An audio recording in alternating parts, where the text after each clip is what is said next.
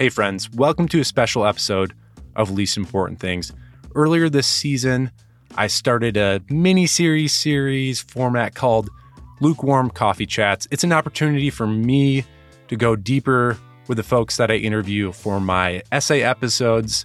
And I wanted to bring you this one because I received a lot of positive feedback from our Choosing Your Team episode, where I interviewed Terry Dahani. He's the creator and host of Blues Abroad, a fan brand for the Australian rules football club, Carlton Athletic. We talked about why he chose to follow his team and the passion of Australian Football League's fans. And there was so much in our conversation that was on the cutting room floor for that episode that I thought I'd release our entire conversation.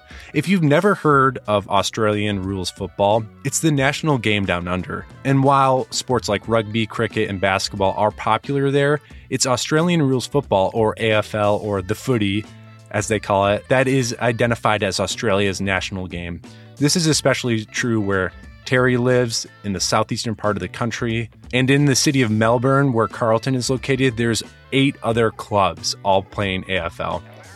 It's a really fascinating game if you've ever watched it before. I'm still learning the ropes, but my conversation goes beyond just AFL as a sport, but really goes deep to the core of the passion of these fans, why we follow teams, and Terry's connection to this beautiful club. Well, that's enough of me until you get some more of me. Here's my lukewarm coffee conversation about Australia rules football with Terry Dahani. First off, how's Carlton doing so far this year? It seems like they're like mid-table. 3 wins, 2 losses and a draw. And the 2 losses have come in the previous 2 games. So there's some issues right now. How long is the season go? Because it started in March, and is it a game a week? Pretty much, yeah. 1 game a week, 23 games per season. You get a bye. So it's a 24-week season, and you get a bye in the middle part of the year. So 23 games total. How are you feeling about the season? If you had have asked me literally 2 weeks ago, I would have said we're going okay with some things to improve on, but at least we're winning games. So you'd rather win and learn. If you're asking me right now, I'm at a loss for words, because it's like we've done so much in terms of changing the club, bringing the right people in, changing coach, changing president, CEO, and now all of a sudden basic fundamentals during game are not being applied. And it's just like, I sense the cycle of negativity coming back right now. I sense the passion in you and the weight of it. Obviously, you have an amazing channel that you do. But how did this journey start? What was your connection with the club? How did you become a fan of the Blues? I became a fan. It was probably more escapism for me. Growing up, my first 4 or 5 years was tough. My dad left. He and my mother had a really toxic, the household was toxic. And I saw some things that were just not good for me. It was just a very bad place to be in. And I remember my mum took me to the footy. My dad had left at this stage, and she took me to the footy to watch Carlton, and I just fell in love immediately with the electricity of the crowd, the passion. It's a very passionate fan base, a bit more European, and I remember falling in love instantly at that game. I was 4 years old. I don't really remember the score. I remember who we played, but I don't remember much other than just that feeling of, oh, I love this. I feel happy here and belonging here. And so I think it was escapism for me as a child, and then that just grew. I think once you grow up, you start loving the community and the club more than the individual players. So, yeah. How would you describe the club and the community? Emotional, passionate, very passionate, and loyal. I mean, we've had 26 of the worst years in the club's history. This is officially now the longest time in the club's history that they haven't won the championship. And we still have record number of members signing up every year, which is remarkable. So, yeah, very passionate, very loyal, very emotional. This is why I need to be a Carlton fan, because what you described is pretty much my history of fanhood for any team. That's what attracts me to any team, because that's what I grew up with. And I'm like, that's it, because it's like going through pain together and suffering. Yes. And you talk to people all the time with your channel. Like what is that like to connect with people, whether it's the diaspora or just fans all over the world that are cheering the team on? What is it like to cultivate that? It's very humbling. When I started the channel, it was just a podcast. And the idea behind it was we had come off a 2-win season, and I wanted to document every week the journey until we win the championship, or the premiership, as we call it here. And it started just as that. And then over time, I guess the following grew. People were enjoying the content. I then brought on more people because I had built a bit of a platform and wanted to share the opportunity with others.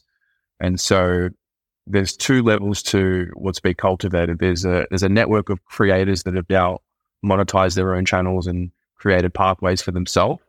And, younger kids out of high school that want some experience writing and creating content for their life and their careers. And then there's the viewers, the fans, the community that have come together, and we almost have therapy after a game now. We're all together live streaming, hundreds of people, nearly 1,000 people a week tune in live, and we just sort of come together at the same space. So it's humbling. It's humbling to see the impact. I can sometimes forget about the impact, no doubt about it, because I'm always looking ahead. But it's very humbling when you see the relationships that have been built through the community. That's so cool. And what year did you start the channel? The YouTube channel started in 2019, but I was creating content, both audio and video, from 2018. Wow. That's awesome, man. I just know as myself, like as a consumer, the idea of therapy resonates, because there's a Tottenham channel they describe it as therapy, and it's like every week, and there's a lot of therapy to be had. So like, I know it makes an impact, because it's like a daily routine for me, especially if your team's terrible, which happens to me all the time. So it's so cool. Two quick questions. One, if you can, how would you describe AFL to someone, typically an American, who has no idea how it's played or the game? Wow. Dumb it down as much as possible. It's a combination of, it's Quidditch. It's Quidditch. It's Quidditch mixed with this. It's Quidditch that's played at the Coliseum, and you have 18 versus 18 on a field, and it's glorious. It's intense. It's a fast-paced game. It's a 360-degree sport. You don't have rules where you can only move forwards or sideways or whatever. But yeah, it's Quidditch with a mix of football, basketball, netball in there. Amazing. And then last question. If someone wanted to get into an AFL club, obviously you're biased, but how do you think they should go about that? What should they be looking for in a club? What's attractive to maybe someone who's coming into the whole league and saying, hey, I want to choose that team versus this other team? Well, you probably want to do some research on the clubs and find the one that resonates with you and your story, or if you have a team that you support in the US, for example, one that's not dissimilar. Carlton's a very historical team, historically the most winningest team in the league right now, 16 championships, which is the most.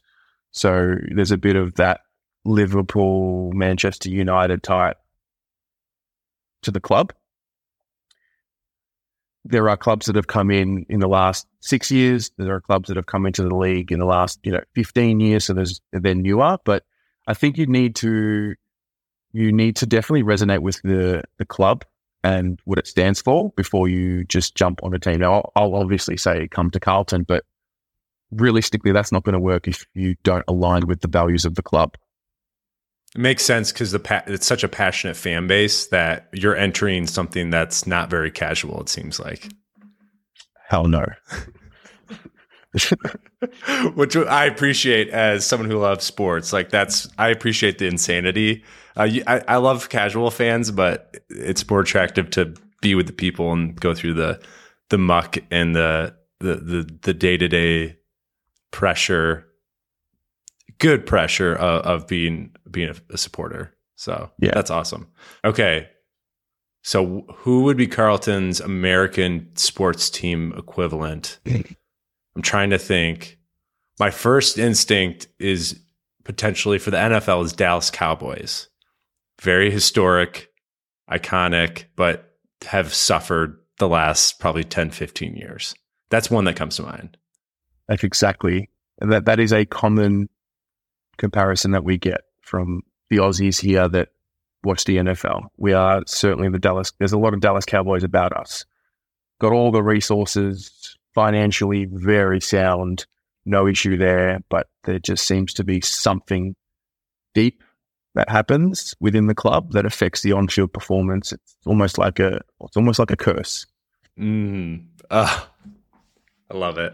I love it. I feel like I need to see it live to really absorb it. You need to come and see it. You'll love it. I'll take you with me. You'll love it. I know you will. Special thanks to Terry for sharing about his fanhood and life as a Blues supporter. You can follow what Terry is doing on YouTube and across social media at Blues Abroad. We are wrapping up season 1 of Least Important Things. We have a new essay episode coming out next week. But remember to stay connected with us. Follow me on social media at Luke H. Ferris. Go to our website, www.leastimportantthings.com, or email us at leastimportantthings@gmail.com. And until next time, I'll talk to you soon.